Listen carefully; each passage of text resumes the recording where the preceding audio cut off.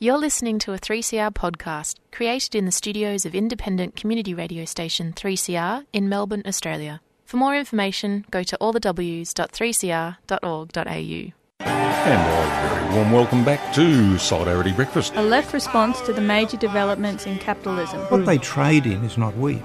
They trade in famine. A little dose of revolutionary optimism. I think it's really important to sort of express solidarity globally. It really is a deal by corporations, for corporations. The union forever defending our rights. Down with the black leg. If you think the ABC's left wing, don't listen to this program.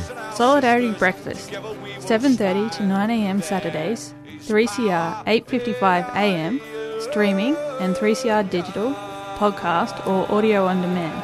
And of course, the website, solidaritybreakfast.org.au. Solidarity forever! Hi listeners, Annie here for Solidarity Breakfast on 3CR, your community radio station. To get it off the plate straight away, no Kevin, with This Is the Week That Was this morning, had to pre-record this week, and half a week is just not good enough, but all will be back to normal next week. Last Saturday made up for COVID lockdown when it came to demonstrations. We'll do in reverse order the three different demonstrations that happened on Saturday. First, we'll take you to the Free Julian Assange Rally in Treasury Gardens. We move on to the anti-AUKUS Rally outside the State Library, and then the trans rights anti-fascist rally that started in Carlton Gardens and then took a rowdy turn outside Parliament House, where masses of police lined up to protect the British anti-trans speaker Kelly-Jay Keen, also known as Posie Parker, who was teamed with at least one LNP member of Parliament and a group of young men in brand new black attire dancing around doing full Nazi salutes. But to start the program, we go outside the Federal Court, corner of William and Latrobe, on Monday morning, where former Senator Rex Patrick and Isabel Reinecke, who's the Executive Director of Granta Fund, were about to step into the court to argue that under Australian law, public decision makers like the Information Commissioner are required to act without reasonable delay. They were asking the Federal Court to decide how long the Information Commissioner can take to make review decisions and under what circumstances these kinds of delays are reasonable. The former independent Senator Rex Patrick currently has over 20 contested Freedom of Information applications awaiting review by the Information Commissioner, some of which have been sitting with the Information Commissioner for over 3 years, a full term of government, awaiting a decision. And it's quite interesting to look at what some of those outstanding FOIs include. Oil and gas proceeding, options for the Greater Sunrise oil and gas resources in the Timor Sea, National Radioactive Waste Management Facility ministerial briefings, Foreign Investment Review Board decision and conditions on the sale of Bellamy Australia to a Chinese company, baseline schedule and milestone payment details for Snowy 2, and Stage 3 tax cuts ministerial brief. All pretty interesting stuff. Currently, the Information Commissioner is under no legal obligation to reach a decision within a specific period of time. This case is being underwritten by the Granta Fund and the Australia Institute, giving the former Senator some protection financially from a possible adverse finding. Despite the importance of the FOI to a functioning democracy, he said most people are too frightened to take this type of legal challenge because it could cripple them financially. This is what was said on Monday outside the court. Today I'm in court against the Australian Information Commissioner. FOI in Australia is broken. We currently have a situation where when you make a request for contemporary information, it gets returned 3 or 4 years later as historical information. Delay is the enemy of FOI, and the Information Commissioner is aiding and abetting that enemy.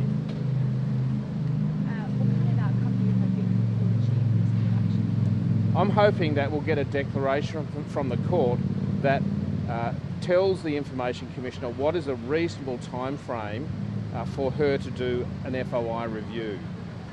Clearly 3 to 4 years is too long. We need to find where is the sweet spot, what's reasonable. People are entitled to have access to information. They're currently not getting it, and that needs to change. The Office of the Australian Information Commissioner is clearly under-resourced.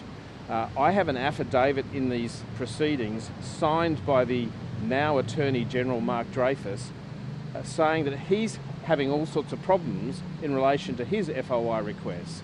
He's now completely responsible for resourcing. It is under-resourced. It was starved by Tony Abbott. That was then allowed to continue by both Malcolm Turnbull and Scott Morrison. Mr Albanese is doing no different. This has to change. We need resources to properly give effect to FOI. Information is the currency of power in a democracy, and our citizens are being starved of it. Governments always like to release information on their terms and at a time that suits them. They don't like people understanding what's happening inside government. But the reality is that government works for public purpose, and everything they do is paid for by the public, and the public are entitled to know what it is that our government is doing for us. We know from Senate estimates that there are about 40 citizens around Australia that haven't had their FOI review answered since 2018. That's 5 years. We know that there's something like 1,500 FOIs that have not been reviewed over the last 4 or 5 years. This is a failure in terms of democracy. We have to do something to fix it. I do FOIs all around the country, and in South Australia we actually managed to get ombudsman's reviews carried out within about 3 months. That's about the right time frame in my mind. You need to be able to put a request in, have an answer returned and reviewed if necessary, whilst the debate related to that information is being carried out, whilst the decisions are being made, whilst the laws are being passed, not 4 years after the event. The Commonwealth Government has spent at least $700,000 on this matter, fighting against the release of information in a timely fashion. I think that cost will rise to well over $1 million. It's grossly offensive for people to know that their money is being spent trying to keep information that belongs to them away from them. There's actually not much point and not much ability to hold government accountable if you're not receiving information about them within their term of government. The law is really designed to uphold democracy, and the court today is going to be considering what is a reasonable amount of time for the government to hold information secret before releasing it. This is just one area of problem with the FOI system. We've released a 10-part report which shows that there are many, many systemic issues within the FOI system that really need to be addressed urgently. There are a range of areas, including the amount of time and money it takes to access FOIs. Another example that is little known is that when a minister changes portfolio, then all of the information held by that minister ceases to exist for the purposes of the FOI Act. So as soon as you change a portfolio or change minister, people are unable to access any of the information that was previously held by that minister.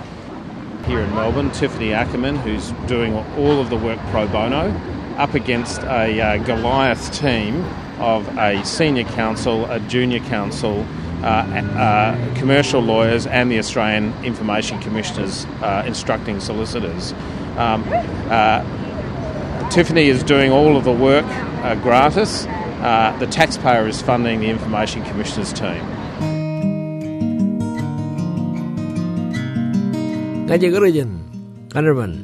This is Stephen Pigram from up Broomway, Yarra Country, and it's great to be down in Melbourne, and you're listening to 3CR Community Radio. Been here for a long time.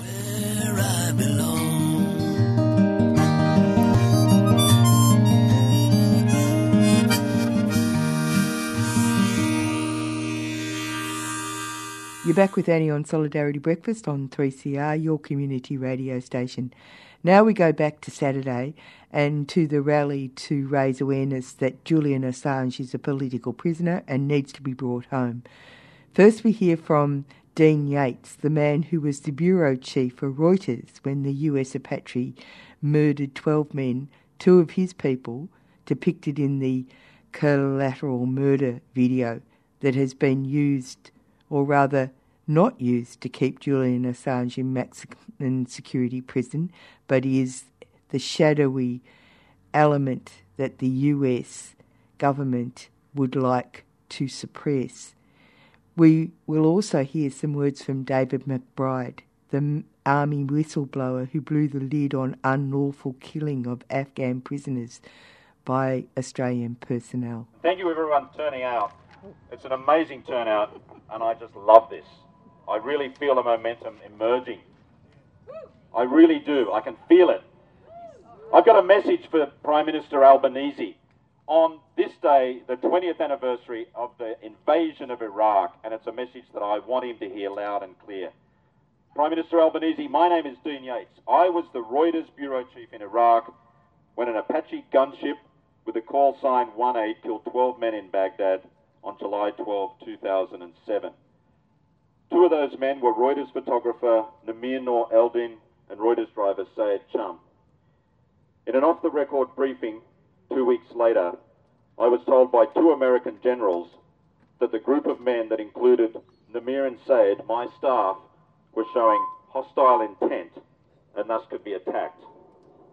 I was shown, without advance warning, less than 3 minutes of footage from the gun camera of Crazy Horse 18 up to where it opened fire for the first time. US forces, I was told, had acted in accordance with the rules of engagement. For nearly 3 years, lawyers from Reuters tried to get a copy of this tape from the Pentagon through Freedom of Information requests so we could understand what had happened, better protect our staff in Iraq. The Pentagon repeatedly refused. Then, on April 5, 2010, Julian Assange published video of the entire attack. The classified footage had been sent to Wikileaks by US military whistleblower Chelsea Manning. It was obvious why the US government didn't want to share the tape with Reuters. It shows grainy figures on a Baghdad street, the hellish clack of the Apache's chain gun, clouds of dust as cannon shells crash into men. A wounded man, Sayed Chum, father of 4, trying to crawl for 3 minutes. When a good Samaritan, taking his 2 children to school in his minivan, stops to help Sayed, permission to attack is again granted. Crazy Horse 18 fired 120 rounds at the van. Mr. Assange called the video collateral murder. It shocked millions of people around the world. International legal experts called the attack on the minivan a war crime.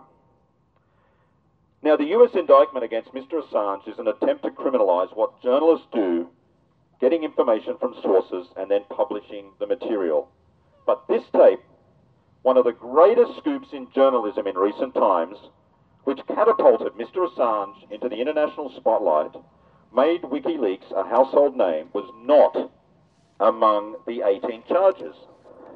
That is because the US government didn't want the video in a courtroom. Too embarrassing. Potential war crimes. Cruel pilot banter. That footage could have done untold damage to its case. When Mr. Assange published Collateral Murder, the US military said, all evidence available, quote unquote, supported the conclusion that Crazy Horse 18 shot armed insurgents. Then US Secretary Robert Gates called the investigation very thorough. He said soldiers were operating in split-second situations and that these people, i.e. WikiLeaks, can put out anything they want and they're never held accountable for it. I'm going to address these points one by one. Point 1. The military said US forces returned fire and called in helicopter support after being attacked with small arms and RPGs on July 12, 2007. Quote, there is no question that coalition forces were clearly engaged in combat operations against a hostile force, end quote, said a spokesperson for US forces in Baghdad. Collateral Murder showed that was a lie.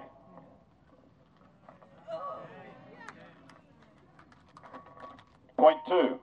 The rules of engagement for US soldiers said, quote, do not target or strike anyone who has surrendered or is out of combat due to sickness or wounds, end quote. It was written on an ROE card given to US troops. The International Law of Armed Conflict, to which Washington is a signatory, does not allow combatants to shoot people who are surrendering or no longer pose a threat. The Geneva Conventions prohibit attacks on the wounded. Collateral Murder showed Crazy Horse 18 shooting a badly wounded man, Said, 2 unarmed bystanders who came to help, and the unarmed van driver. Despite this breach of the ROEs and international conventions, an AR-15-6 military investigation cleared the pilots. Quote, the AWT, or Air Weapons Team, accurately assessed that the criteria to find and terminate the threat to friendly forces were met in accordance with the law of armed conflict and rules of engagement. Shame. Point 4. A day after Mr. Assange published Collateral Murder, a military spokesman said there was never any attempt to cover up any aspect of this engagement, end quote. The Pentagon was deceitful in withholding the tape, while I arranged for foreign media bureau chiefs in Baghdad to meet senior military officials to talk about journalist safety. Point 5. A separate spokesman said the military couldn't find its copy of the tape. Another lie. Chelsea Manning found it easily enough. Prime Minister Albanese. Mr. Assange faces 175 years in prison. 5 of those charges relate to publishing the rules of engagement, including the ROE card given to US soldiers in Iraq. But those charges alone, Mr. Assange faces 50 years in jail. Think about that. 50 years imprisonment for publishing rules of engagement that showed the attack on Said and the minivan broke international law. Yet the United States didn't prosecute the man who pulled the trigger or anyone else in the chain of command.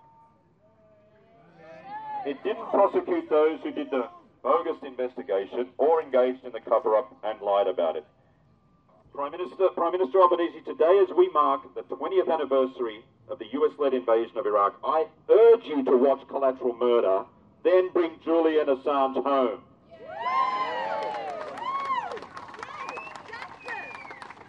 That said, I urge people here and beyond not to make this about the crew of Crazy Horse 18. The real criminals are the architects of the invasion, George W. Bush, Dick Cheney, Donald Rumsfeld and co. The men responsible for an illegal and reckless invasion based on the lies that Saddam Hussein possessed weapons of mass destruction and had direct ties to Al-Qaeda. The men who put the pilots of Crazy Horse 18 above the Alamin neighbourhood in eastern Baghdad in the first place. Thank you. Our final speaker today now is also another incredibly inspirational man. He is Major David McBride. He blew the whistle on the Australian military leadership and their role in covering up war crimes. He is now facing a lifetime in prison on espionage charges, even though the information he released had no national security information. It was simply embarrassing to the government. It's not actually a crime to embarrass the government, apparently, but this government seems to have made it one. How very convenient. Later this year, he faces a jury trial which will focus on whether he actually did his duty as a lawyer and army officer, but which is likely to be a largely secret trial with unfair national security provisions, ensuring even the judge doesn't hear all the evidence. Thank you so much, Louise. I got to start today with a thank you. I mean, thank you for being here, for being who you are. Without you, there is no me. Without you, they take me out the back and they just shoot me. In fact, they would like to do that, and that's one of the reasons why we push for publicity. And that's one of the reasons why publicity for Julian Assange saves his life. If they could possibly kill him, we know that they've already tried to, they would do it. And this saves people's lives, and it's a terrific country. It's a beautiful park, it's a beautiful country, and it's thanks to people like you that make it so incredible. It's hard not to see that, just feel the magic in this beautiful public park. And like the other speakers, I acknowledge the traditional owners. They've obviously had magic here, real magic for a millennium, till time began, as they say, which I think is more accurate. Now, people came to Melbourne. You weren't convicts like us in Sydney, the white people anyway, and this is the heart of Australia's activism here in Melbourne, and so you can be very proud of what you've achieved. And so give yourselves a pat on the back. And some people have already heard this speech, but I'll tell it again because it's quite interesting, and it sums up everything that's wrong in Australia and why we have to change it, and why you people are on the right side of history. You really are. We will win this. We will win this, And yes, doggy, you're absolutely right. And like most of us here, everyone has a story to tell before they came to Australia. My ancestors, my father's side, were convicts, not just a couple. And they didn't just steal a handkerchief. They were professional criminals, a higher class of criminal. They weren't amateurs. And but they didn't go back to England. They realised what we had here was special. My other ancestors came from Ireland in the potato famine, and again, they could have gone back. They didn't go back. And I think my history begins here. I think I've got more of the indigenous, I think once you live in this landmass, live in this continent, wake up to the beaches and the rivers and this magical place, you become Australian, whatever your ethnicity was beforehand. And it's a magical thing. It's an absolute magical thing. You only have to go to a public school, a public hospital, and to see the little faces of the kids making their speeches and singing. It's not like America. It's not like Britain. We are better than them. We are better than America, and we do not have to take orders from them.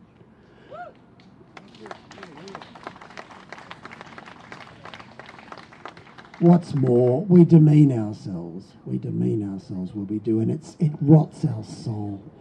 It seems to be the understanding in the sort of Australian military apparatus that even though we don't like the Americans, we have to suck up to them because they're going to protect us when the needs come. Now, that is so wrong.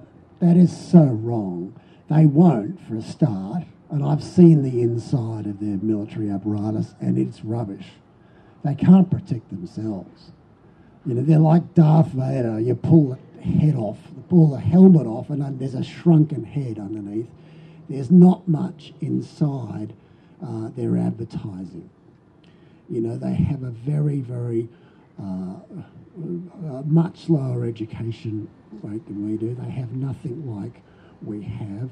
And every time we do what they say because we think they're going to protect us, we demean our soul. We demean our soul, and it twists it out of shape.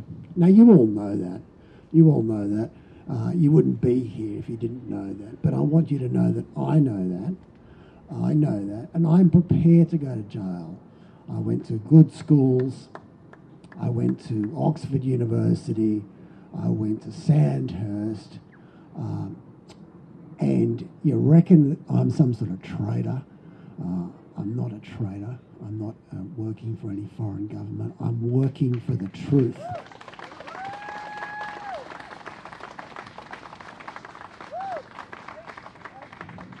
After 9/11, the American security apparatus had this saying, the gloves are off, which meant we can break the law, we can kill people, we can do whatever it takes. The problem, if you put state survival above values, you end up without a state. There is nothing left to protect. I say to Albanese, if you put me in jail, if you don't help Assange, and you spend the money that should be helping our disadvantaged people, if you spend that on stupid American gadgets, where the money is just going to go back to American corporations, you have failed Australia, and there is no Australia to protect. If you turn us into some maximum security prison where people aren't allowed to protest, when people who tell the truth are jailed, Albanese is a disgrace to the Labor movement, really. I mean, how did that happen? And yes, he might be deposed like they deposed Gough Whitlam, but Gough Whitlam is remembered as a saint, as a hero. I say this to the idiots in the Sydney Morning Herald and wherever. Paul Keating is a hero. Paul Keating is an absolute hero. I take my hat off to the guy. He said, when people are no longer fettered by the chains of government, look at Malcolm Turnbull, Malcolm Fraser. They all say the same thing. The Americans are holding us hostage. The Americans only care about themselves. The Americans are prepared to sacrifice us for their own gold, and it's not good enough. We say no. We say no to giving up Australia.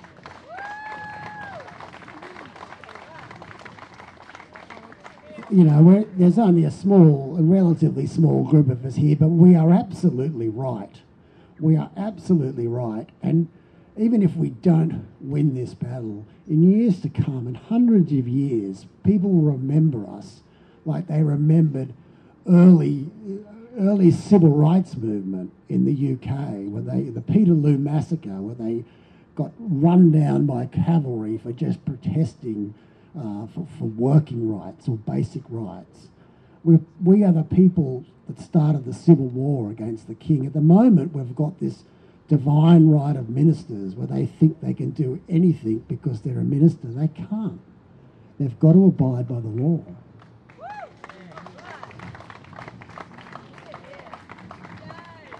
And I'll finish on this. There's a senator from the Greens. The Greens have been fantastic. They have totally supported me on this, and it's funny that a lot of people don't really realise that they are the only party with a bit of muscle, with a bit of backbone, and it's really quite incredible. So I want to thank them.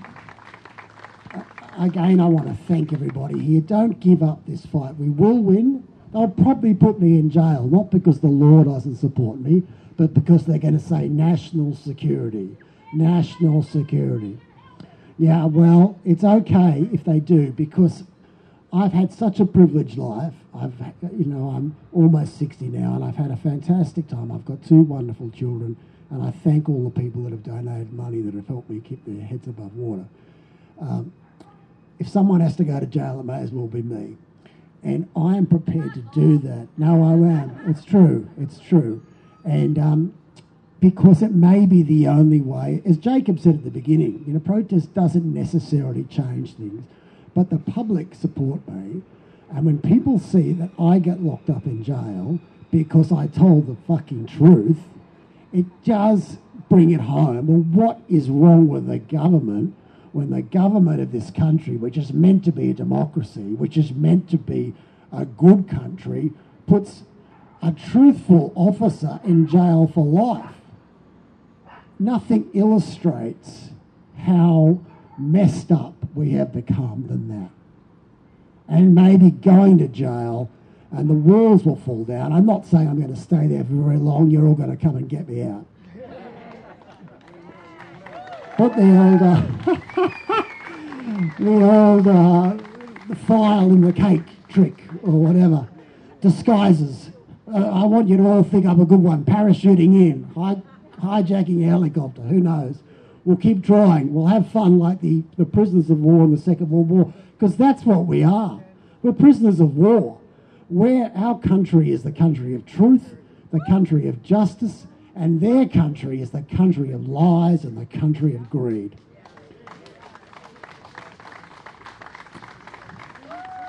And I'll let you all get to the pub now. You deserve it. I know there's some fantastic bars in Melbourne, much better than Sydney.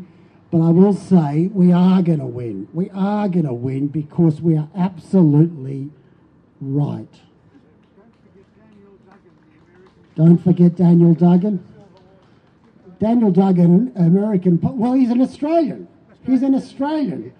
And he's a proud Australian. And Albanese and Dreyfus are letting him be shackled. Shackled, you know. That's a disgrace. And there's no excuse for that. There can only be one excuse for that, and is that the Americans own us. And the only reason the Americans own us is because of some crappy donations. I mean, why wouldn't you just stand up, let the Americans depose you, and be a hero? And be someone that you can always, whenever you walk down the street, people say, that is the first Prime Minister that stood up to the Americans, and people would clap you. Like, you know, as if a parliamentary office with a chair from Office Works and a broken strip light is really worth your self-respect. One day I hope Senator Wish Wilson is the Prime Minister, and one of his friends, I'll be his Minister for Defence or something. Maybe a minister without portfolio. But I hope all of you can be remembered. Give yourselves a pat on the back, because I would be dead without you. My children would be orphans, and they would not be in a good place, I have to say. And your kindness and your support keeps me alive, and if I can stay alive, we can win this. And Julian Assange, and we can break AUKUS, and we will be so proud for as long as we live that we stood up. We were the 300, we were the people in Adjun Corps, and everyone else will want to be us. Thank you so much. We've been listening to Dean Yates and David McBride at the rally in support of Julian Assange's release held on Saturday, March 18 in Melbourne. Hi, this is Liz Stringer, and you're listening to the mighty 3CR on 855 AM and digital radio, 3cr.org.au. This one, I think you might know this song. This one, Get Me Out of the City.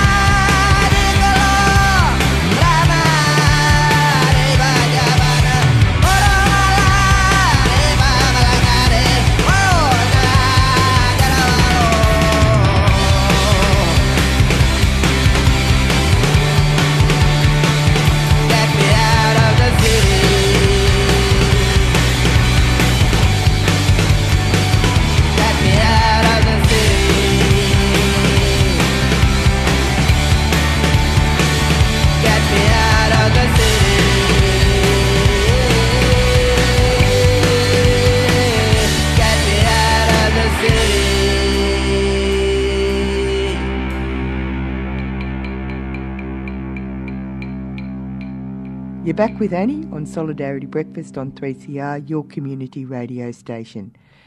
The announcement that Australia is a happy signed-up member of the AUKUS Nuclear Subs Club last week sent shivers down the spine of any thinking Australian. A rally against the move to a nuclear Australia and war with China at the US behest was held outside the State Library on Saturday. First, we hear from David Sweeney from ICAN, the International Campaign to Abolish Nuclear Weapons, who emceed the event, Dr. Margret Beavis from the Medical Associationfor Preventionof War, John Landis, former diplomat, and Kevin Bracken, former MUA, Maritime Union of Australia State Secretary. Here we go. Good to see you here. Welcome. We've received solidarity from representatives of the cooler nations who can't be here today. Send solidarity and greetings to this message. I want to acknowledge that we're standing here today on unceded land of the cooler nations. It always was and it always will be Aboriginal land, like all of this country. And it's important to say that today because First Nations people in particular are particularly impacted by the nuclear industry in the history of Australia. It's 70 years ago this year that the first mainland nuclear test happened at Emu Field in South Australia, 70 years ago in October this year. And the Atomic Imperial Project continues. Now we're smaller in number, but that's because this has been a quick turnaround in response to a pretty ugly week. And I'm sure a lot of people heard the Bureau saying this was going to be a pretty ugly day, pretty hot and trying. So we're going to keep it pretty brisk today. We ask very much that you take care, keep hydrated, even though it's not beating down sun, it's still warm enough. Keep hydrated, do the sunscreen, don't be like me, put on a hat, and keep an eye on each other. My name's Dave Sweeney. I work as a nuclear analyst and advocate, a nuclear-free one, analyst and advocate with the Australian Conservation and National Environment Group. I'm also one of the co-founders of ICAN, the International Campaign to Abolish Nuclear Weapons.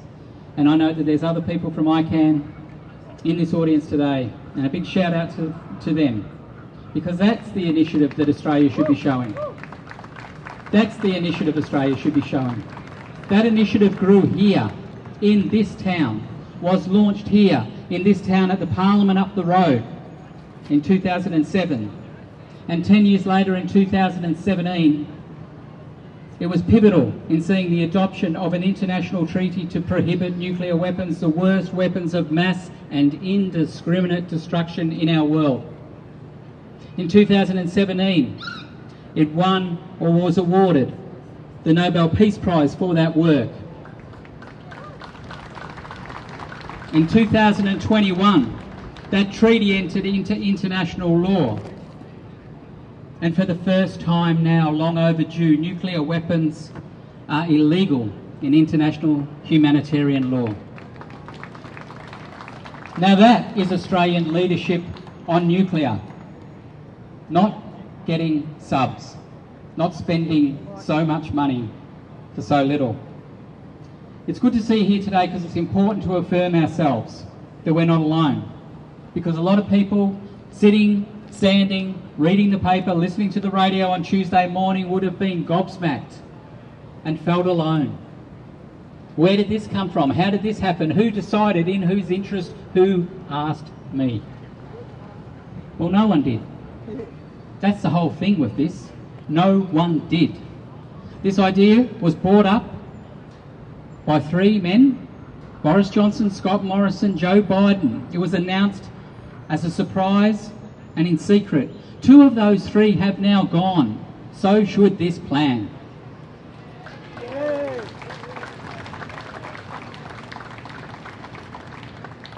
The biggest defence spend in Australia's history. $368 billion and growing.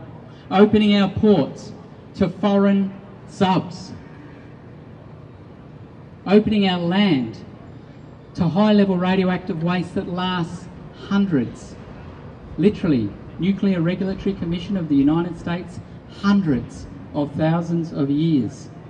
No discussion, no cost-benefit analysis, no risk assessment, no public debate, no parliamentary debate. There is no mandate for this.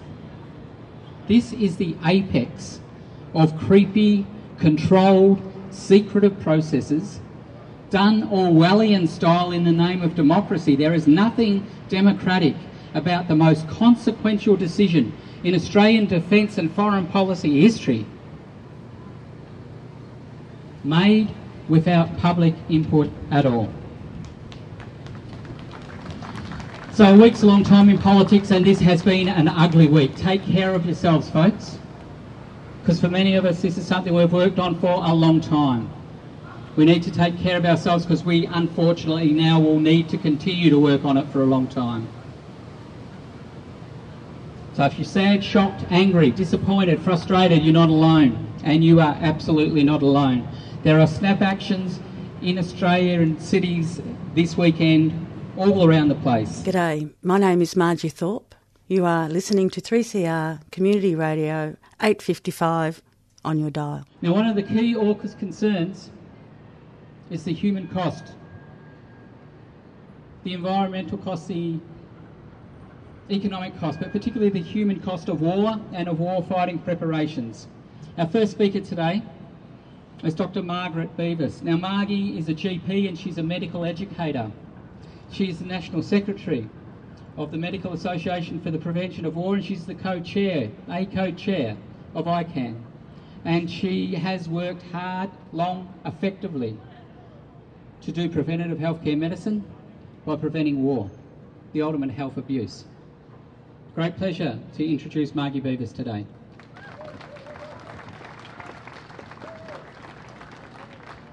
Thanks, Dave. Thank you all for coming. I'd also like to acknowledge the traditional custodians of the land on which we meet, the Wurundjeri people of the Kulin Nation, and this land was never ceded.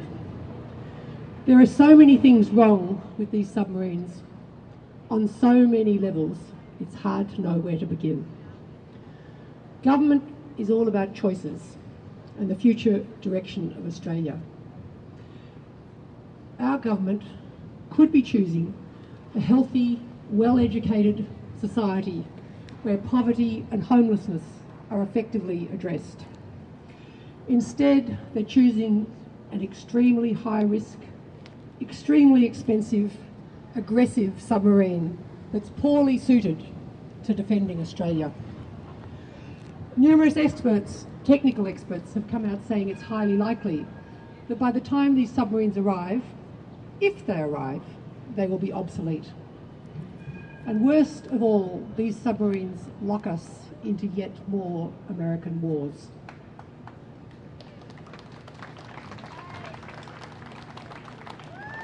It's almost 20 years ago to the day that we joined America invading Iraq. Lest we forget, almost 1 million Iraqis died. The wars we joined with them in the US, in Afghanistan, and in Vietnam, millions more of women, children, civilians died because of these wars. Australia is willfully blind to the cost of these wars. War with China is unwinnable and will be so much worse than all of those. The only winners will be the weapons companies. I was appalled this week to hear members of Parliament spouting talking points that I saw in Lockheed Martin advertisements 4 or 5 years ago. So what are the real costs of these subs for the Australian people? For local communities, these are floating naval nuclear reactors. We may never be told if there's an accident while they're in port. Rex Patrick, a submariner himself, with freedom of information, found that Defence did not want an independent regulator. They want to regulate themselves. Indeed, in England, the UK has said it will not tell, since 2017, it will not tell any of the British people if they have a nuclear submarine accident anywhere. Australia may well do the same. Ports and construction sites will become nuclear weapons targets. And which lucky community is going to be left with the high-level radioactive waste? We can't even find a community to take the much less toxic nuclear waste that we have ourselves, and that is a much tinier amount. For Australia more broadly, this means that there will be much less spending on critical needs. What really makes Australia safer? Not these submarines. Climate change is clearly our biggest threat. Bushfires and floods are only going to increase. Just imagine 350 public servants working with in-depth, strategic, long-term planning for climate and a budget perhaps half of what these submarines were. Australia would be a leader on climate action, and we would have many, many more jobs than the paltry amount that are promised to us.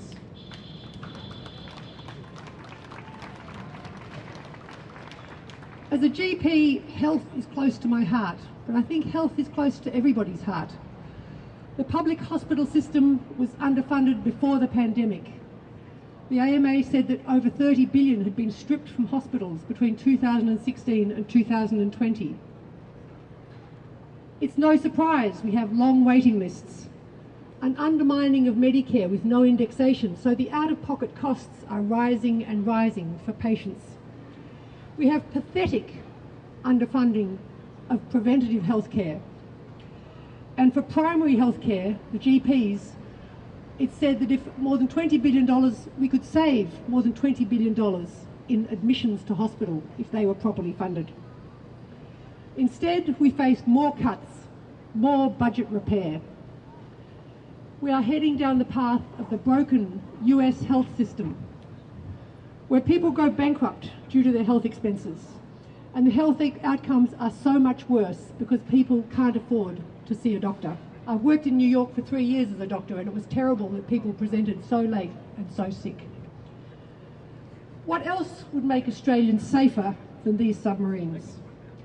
Looking at poverty, in Australia today, there are 3 million children who are living in poverty. These families are more than $280 a week below the poverty line. These children are largely from single-parent households. They say about half of children from single-parent households live in poverty. New Start is the second lowest in the OECD. We should hang our heads in shame. When the COVID payment came in, we halved poverty overnight. We know what we need to do to reduce poverty. We just choose not to do it. With inflation, there are soaring costs for essentials, for food, for rent, and for energy. The COVID payment, right now there are people on income support who are skipping meals, foregoing essential medicines, and turning off their hot water just to keep a roof over their head. Homelessness and lack of housing needs greater funding. AUKUS is calling for a 10-year, 25,000 dwelling per year pipeline of social housing investment. That would be a doddle compared to building these subs.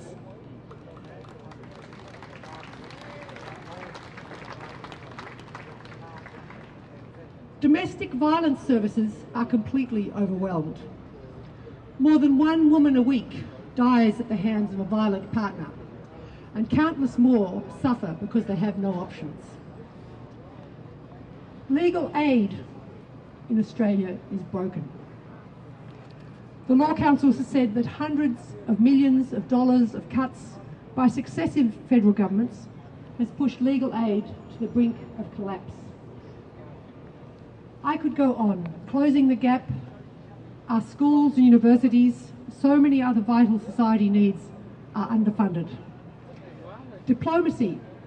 They've increased the funding a little for diplomacy, but it needs to be front and centre. It is key to maintaining peace and should be central to our efforts. So to conclude, and others will speak to this, this is an exorbitant cost for an extremely risky project. It sets a very dangerous proliferation precedent. It locks us into the next US war, and it's likely to spark a regional arms race. But most of all, what does it mean for us heading where we're heading as a nation? I'd like to quote Paul Keating saying that this is the worst international decision by an Australian Labor government since Billy Hughes tried to introduce conscription way back in World War I.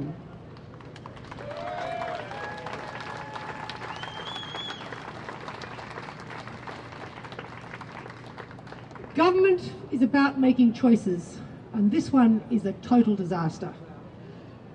Instead of a reckless, exorbitantly expensive, obsolete, aggressive catastrophe, or should I say a catastrophic boondoggle, we need real action on climate change and a fairer society. Thank you.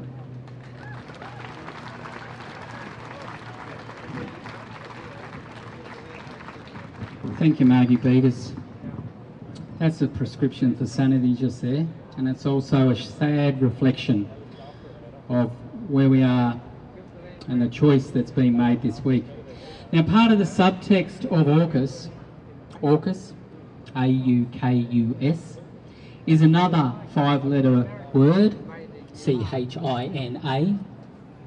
It's amazing. Massive trading partner. A few years ago, it was like, this is going to propel us into prosperity forever.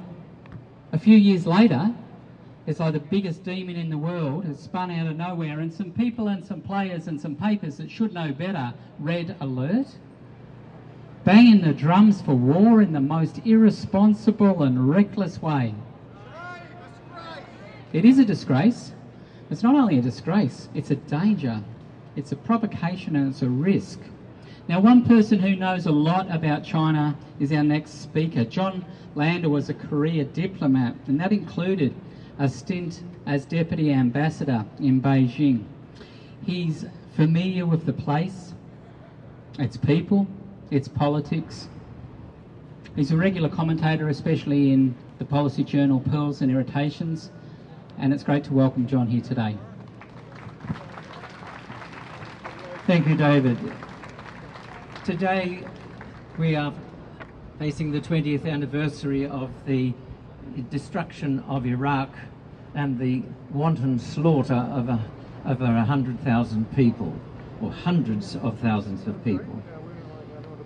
When the lie of the weapons of mass destruction was revealed, the excuse was given, oh, we joined the coalition of the willing, should have been called the coalition of the killing, to preserve our precious alliance with the United States. The coalition of the killing was formed under the pretext of the ANZUS alliance. Like some odious strain of a pandemic virus, it is now mutated into AUKUS to lie us into yet another war.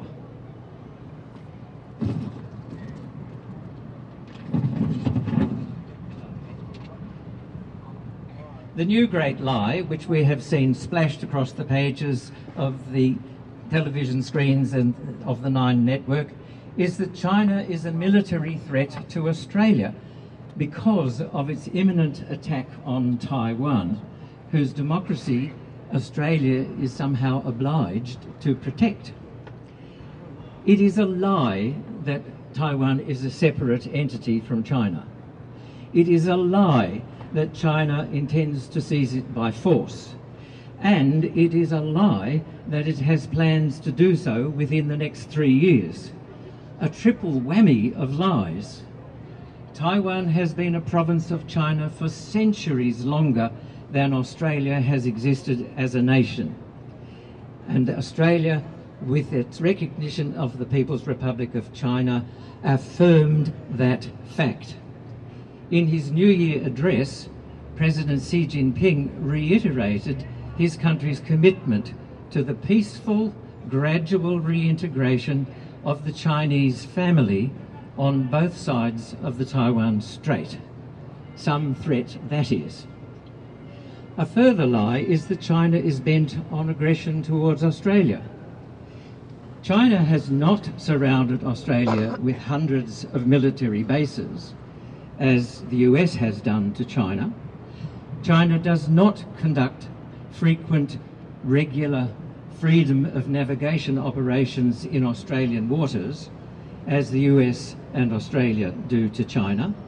China does not conduct freedom of overflight operations in Australian skies, as the US and Australia do to China. Although under the so-called rules-based order that Australia espouses, China would have a perfect right to do all of that to us.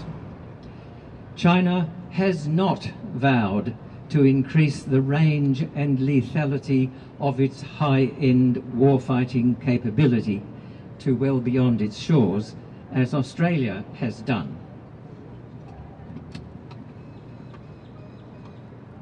China has not threatened Australia with a nuclear strike, although Australian, American, and even Chinese geopolitical analysts agree that if Australia were to go to war against China, it would make itself a target.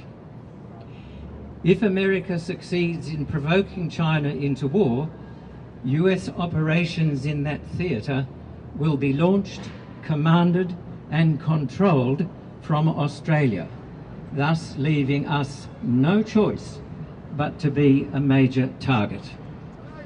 Now that Richard Marles has declared that all US assets are interchangeable with the Australian Defence Force, the identity of the ADF can be used as a cloak by the US.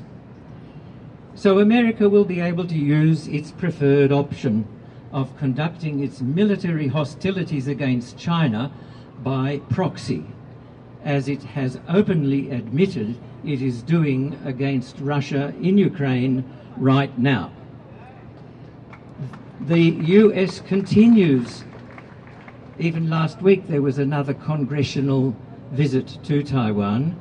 It continues to try to maneuver Taiwan into being the trigger proxy for the war. Australia, Japan, the Philippines, and any other country that the US can knit into its network of alliances will be supporting proxies in this lethal theatre of the absurd. Australia is now on board the American war train, which is hurtling out of control down the track towards the abyss. Instead of shutting our eyes and enjoying the ride, we should all stand up and put on the brakes.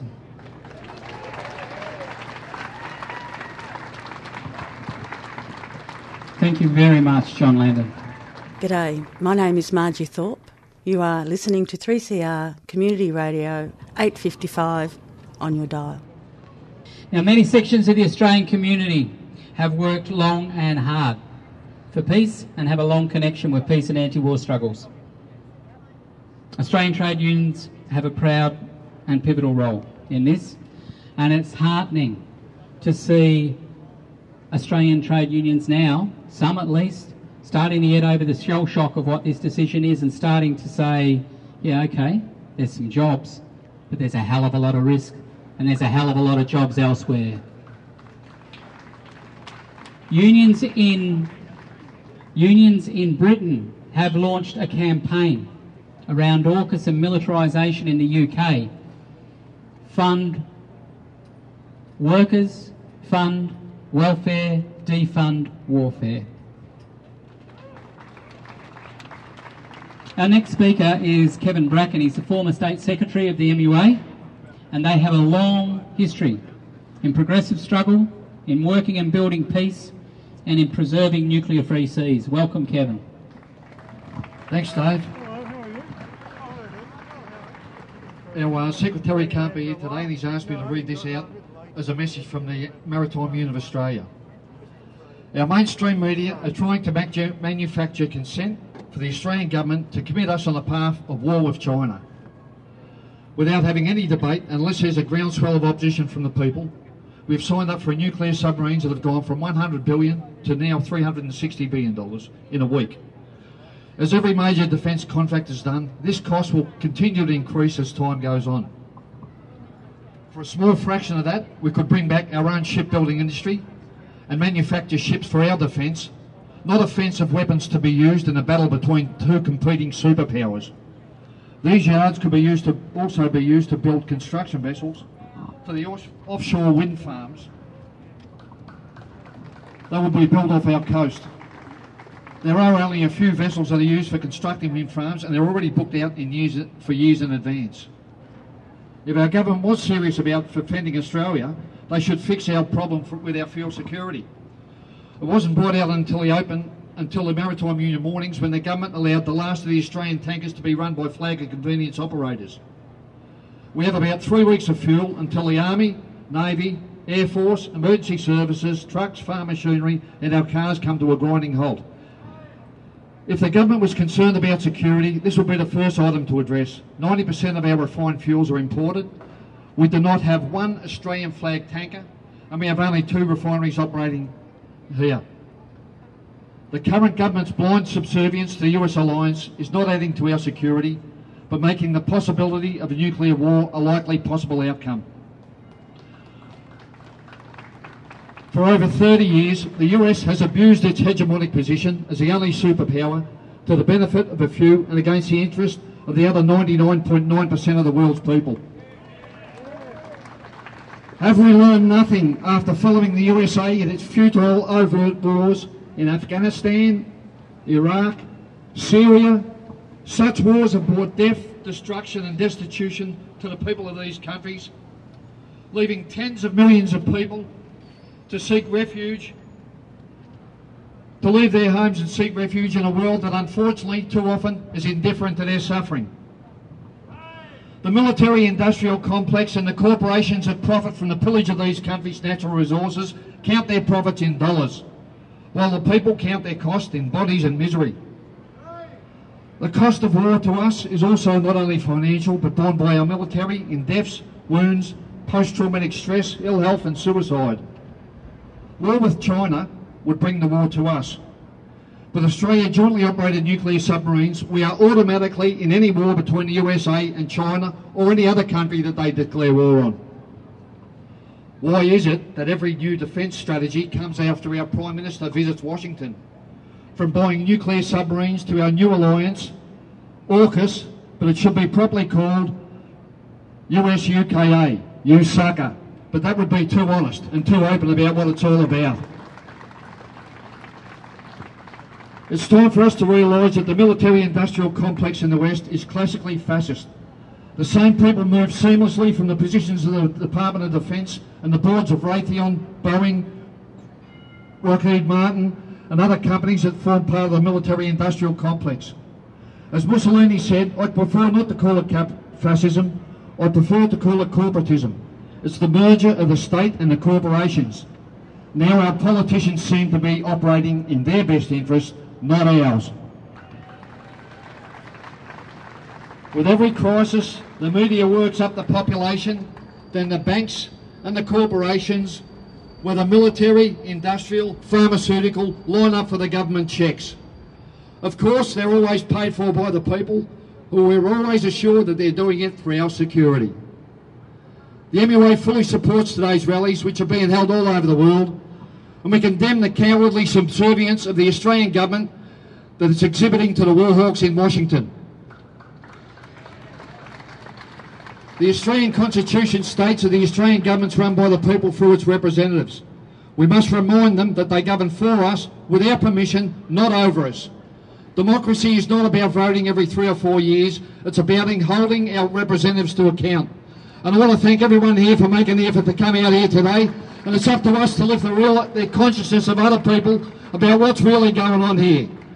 Thank you. We have just been listening to some of the speakers at the anti-AUKUS rally outside the State Library, Melbourne, on Saturday, David Sweeney from ICAN, the International Campaign to Abolish Nuclear Weapons, who emceed the event, Dr. Margret Beavis from the Medical Associationfor Preventionof War, John Landis, former diplomat, and Kevin Bracken, former MUA State Secretary. This is David Rovics, and you are tuned to 3CR 8:55 AM, Melbourne, Australia. Step 3 is finding there's a tactic when everyone believes it could be true. That if all the people work collectively, there just might be something we can do, and everything can change. You're back with Annie on Solidarity Breakfast on 3CR, your community radio station. In the final part of the program, we're going to the rowdiest event of the day. First, the pro-trans, anti-Nazi protesters met at Carlton Gardens and then moved quickly to outside Parliament, where they were barred by a line of cops and police on horseback from reaching the relatively small cohort gathered to listen to Kelly-Jay Keen, also known as Posie Parker, a British anti-transgender rights activist, or that's what she calls herself, and the founder of the group Standing for Women, who was supported by Liberal MP Moira Deeming and a line of coordinated black-clad young men holding a sign saying "Destroy pedo freaks," and at one stage threw the Nazi salute. We hear some of the speeches at the Carlton Gardens and then hear Jerome Small's unforgettable reaction to the avowed Nazis on Victoria's Parliament steps. Just a warning, there is some swearing. I'd like to point out and highlight, in case people missed it, one of the things that the last speaker said about this tour actually being funded by the right. Have people heard of CPAC, the Conservative Political Action Conference? We've got confirmation that they are actually paying for Keen's events to take place around the country. So much for standing up for women. So one of the other groups that's sponsoring or backing this tour is Binary Australia. This is the rebranded wing of the No campaign in the marriage equality plebiscite. And it's a group that has quite seriously targeted our next speaker, Ros Ward. People would have heard of Ros from the Safe Schools Coalition, from socialist activism all around Melbourne, and from being the arch nemesis of the sponsors of this tour. So please make her very, very welcome. Thank you. Thank you, everyone, for being here. Yes, Binary Australia. What a shit show. What a pathetic bunch of losers, honestly. They lost in marriage equality and they're going to lose again, because we know on the left, we know in the queer liberation movement what it means to struggle, and I wanted to talk about that today. There's a new documentary on ABC, it's called Queer Australia. I recommend watching it because there's stories in there that you might not know about the history of LGBTI plus liberation in this country.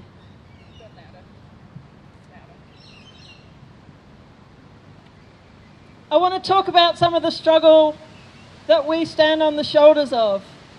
The struggles of the activists in 1978 who organised a demonstration in Sydney in solidarity with the 9th anniversary of the Stonewall riots in America. Their march down Oxford Street in Sydney became a turning point in the history of the struggle for LGBTI rights after it was brutally attacked by the New South Wales police. The police are not on our side. They never will be on our side. Fuck the police. I want to commemorate the activists who were involved in ACT UP in the 1990s in this city, in the fight to get AIDS recognised and treated and taken seriously by the homophobic politicians. Those activists who replaced the wooden crosses in the floral clock in the War Memorial with flowers. The activists who abseiled into Parliament and who held a kiss-in in Burke Street Mall in the 1990s when the government banned an AIDS poster because it featured two men kissing each other. And I want to pay tribute to the Equal Love campaigners who would not take the second best options that were offered to us by the Labor Party. Let's remember that. Let's remember where the Labor Party stood on marriage equality, because everyone can fucking claim it now, can't they? But it was Julia Gillard, apparently an anti-sexist, not really. Not my sister. It was Julia Gillard who said, oh, actually, the values of this country are the values of the Bible. That was Julia Gillard's position. And Penny Wong's position, if you remember, and I'll remind you, was, no, I understand, but the position of the Labor Party is not to support equal marriage. That was Penny Wong. You don't get to be a hero just because you're a lesbian if you're on the wrong side of history. Let's remember that. And I want to pay tribute to the young people that I worked with through the Safe Schools program from 2010 when we started, and I was talking to Andy Medic just before about the first school we ever supported a transgender young person to affirm her gender identity in Geelong, and the team of people that gathered round to offer their support and the questions that were raised about how is this going to go? Can we really do this in a school? And we answered that question with Safe Schools Coalition. That was the first person that I know in Victoria who affirmed their gender in school, and I supported her. And we affirmed that that was possible dozens and dozens more times over in Safe Schools Coalition. And those trans and gender diverse young people who took that first brave step to say, this is who I am and you have to support me. That's who we're here today to support as well. That their rights cannot be shoved back in the closet, that our rights as LGBT people, as queer people, cannot be shoved back in the closet by these transphobic bigots, by the far right, by the conservatives who support them. Because we know what it means to struggle, and sometimes struggle can sound like a negative thing. So I want to just make sure that we have the same understanding of struggle today. Actually, if you look it up in the dictionary, which I did, because, I'm a teacher, it says to make strenuous or violent efforts in the face of difficulties or opposition, an act of strongly motivated striving. We struggle because we have somewhere we want to get to. And whoever wants to fucking stand in our way, we'll fight them. That's what struggle is. Fighting for a better tomorrow. So I want to say no to sexism, no to homophobia, no to transphobia. We will fight, we will win. Put the bigots in the bin. Put the bigots in the bin. We will fight, we will win. Put the bigots in the bin. Come on.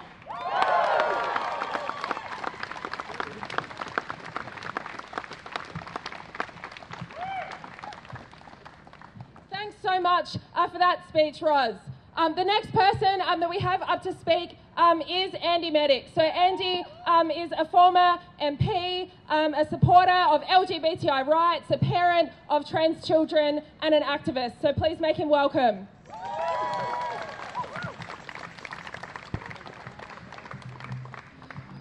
Thank you, everyone. Thank you. How amazing is Roz? Hey, just extraordinary. Look, I want to start by saying that we meet here today on what was, is, and always shall be the land of the Wurundjeri Woi-wurrung peoples. Always was, always will be Aboriginal land.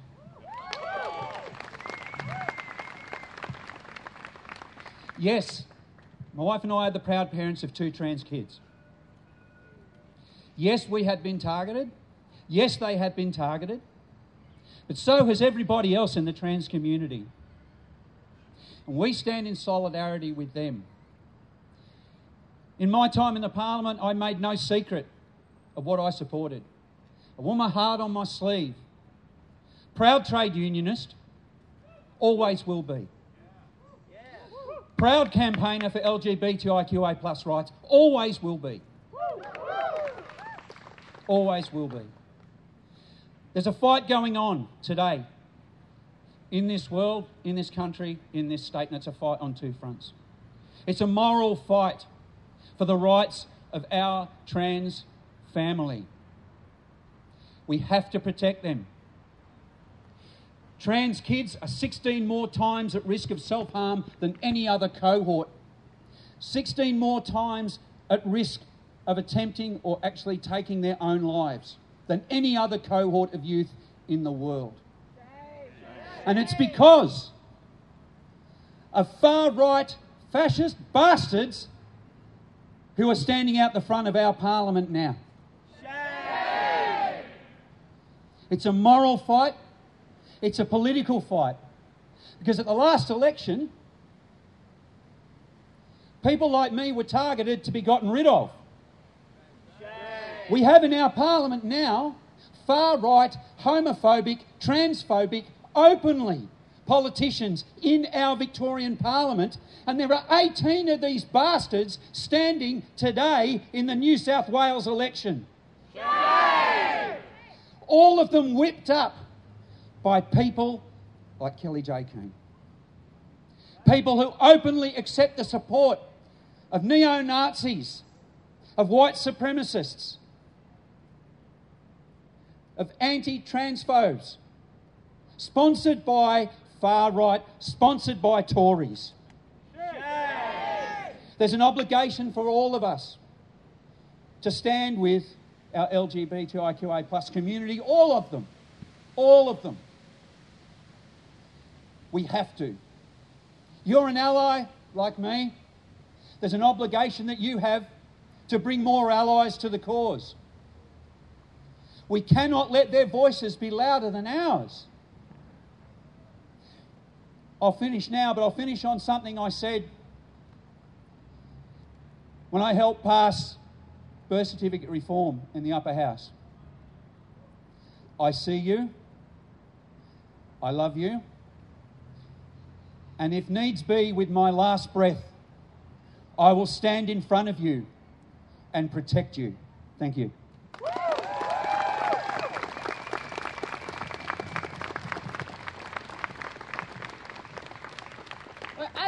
Said, we can't let their voices be louder than ours. Are we going to let their voices be louder than ours? No! Are we going to let them be louder than us? No! One more time, will we let them be louder than us? No! Yeah, fuck no. We're going to march soon and we're going to hear from some more speakers down the other end of our march. But just before we go, before we get down there, before we hear some of the bile that Keen and her supporters are going to spew, I want to point out one thing. These people claim that they stand for women. We know that they absolutely don't. We know people like Moira Deeming from the LNP will be there. We know these people are the enemies of women. But I want to talk about something that is actually a threat to women today. We have a massive cost of living crisis. We have massive increases in the price of petrol, in the price of housing, things that disproportionately impact the lowest paid workers, women in gender segregated industries, women that get paid like shit. We know that financial barriers like these are the number one barrier to people exiting violent relationships, to people being able to have control over their own lives. Not one of these people down the other end, not one of these people at this protest will say one word about that. The people paying for their tour are the people who proclaim themselves the Thatcherites, the Reaganites, the lovers of John Howard. So not only ideologically are these people fucking sexist, fucking transphobic, but they also stand for a world where every kind of oppression, where every kind of poverty, where every kind of boot on the face of working class people gets its way. Yeah, fuck them, exactly. So we're going to march off now. We want to stay together as a big contingent. Queer, straight, black and white, unite! Unite! Unite and fight the right! Insists that she has nothing to do with the far right. She insists that she has nothing to do with the Nazis. She insists that she is neither left nor right. But look at the National Socialist Network in the intersection today. That tells us everything we need to know. Posie Parker, you can't hide. You've got Nazis on your side. Posie Parker, you can't hide. Posie Parker, you can't hide. Well, it could be that maybe not everyone has seen the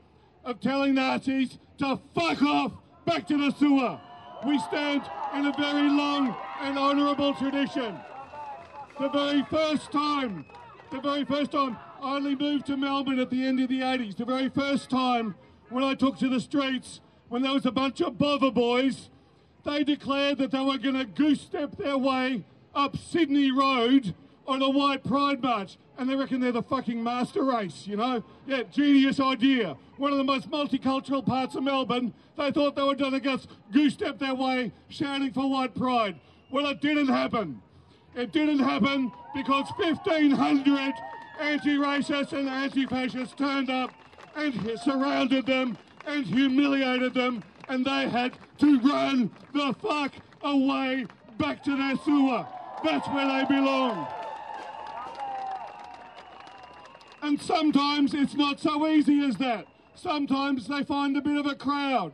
Sometimes they find a conscious right-wing fuckwit like Posie Parker, who is very happy to let the far right build their forces, which is why we have to keep turning out every time they raise their heads. And we also have to turn out for all of the things that the capitalist system is denying us. For life, for health, for dignity, for wages, for hope, for liberation. They've got their coalition of hate. They've got their coalition of bigotry. We've got our coalition of solidarity and strength and liberation. So let's keep drowning them out. Posie Parker, you can't hide. You've got Nazis on your side. Posie Parker, you can't hide. Posie Parker, you can't hide. Well, that's it for Solidarity Breakfast this week. We heard about the push by former Senator Rex Patrick to get FOI requests returned in a timely fashion. We heard from the rallies held to support Julian Assange, to not support AUKUS or the British transgender rights activist Kelly-Jay Keen, also known as Posie Parker, outside Parliament, where her Nazi supporters were confronted by angry and determined supporters of trans rights. Coming up next is Asia Pacific Currents. Let's go out with a little music.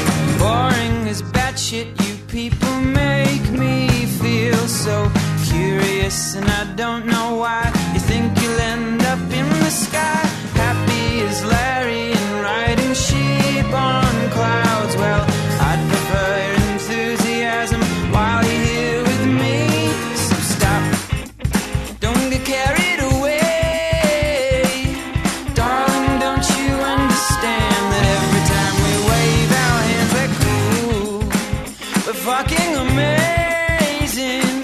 We drop down from some other dimension just to be with you. Don't stress, that's dumb. I'm here and it's nice to be alive. Chill out, it's alright. Kiss me, it's nice to be alive. Lovers need lovers and I'm impressed by all the goods out on display. I don't know what to... You've been listening to a 3CR podcast produced in the studios of independent community radio station 3CR in Melbourne, Australia. For more information, go to allthews.3cr.org.au.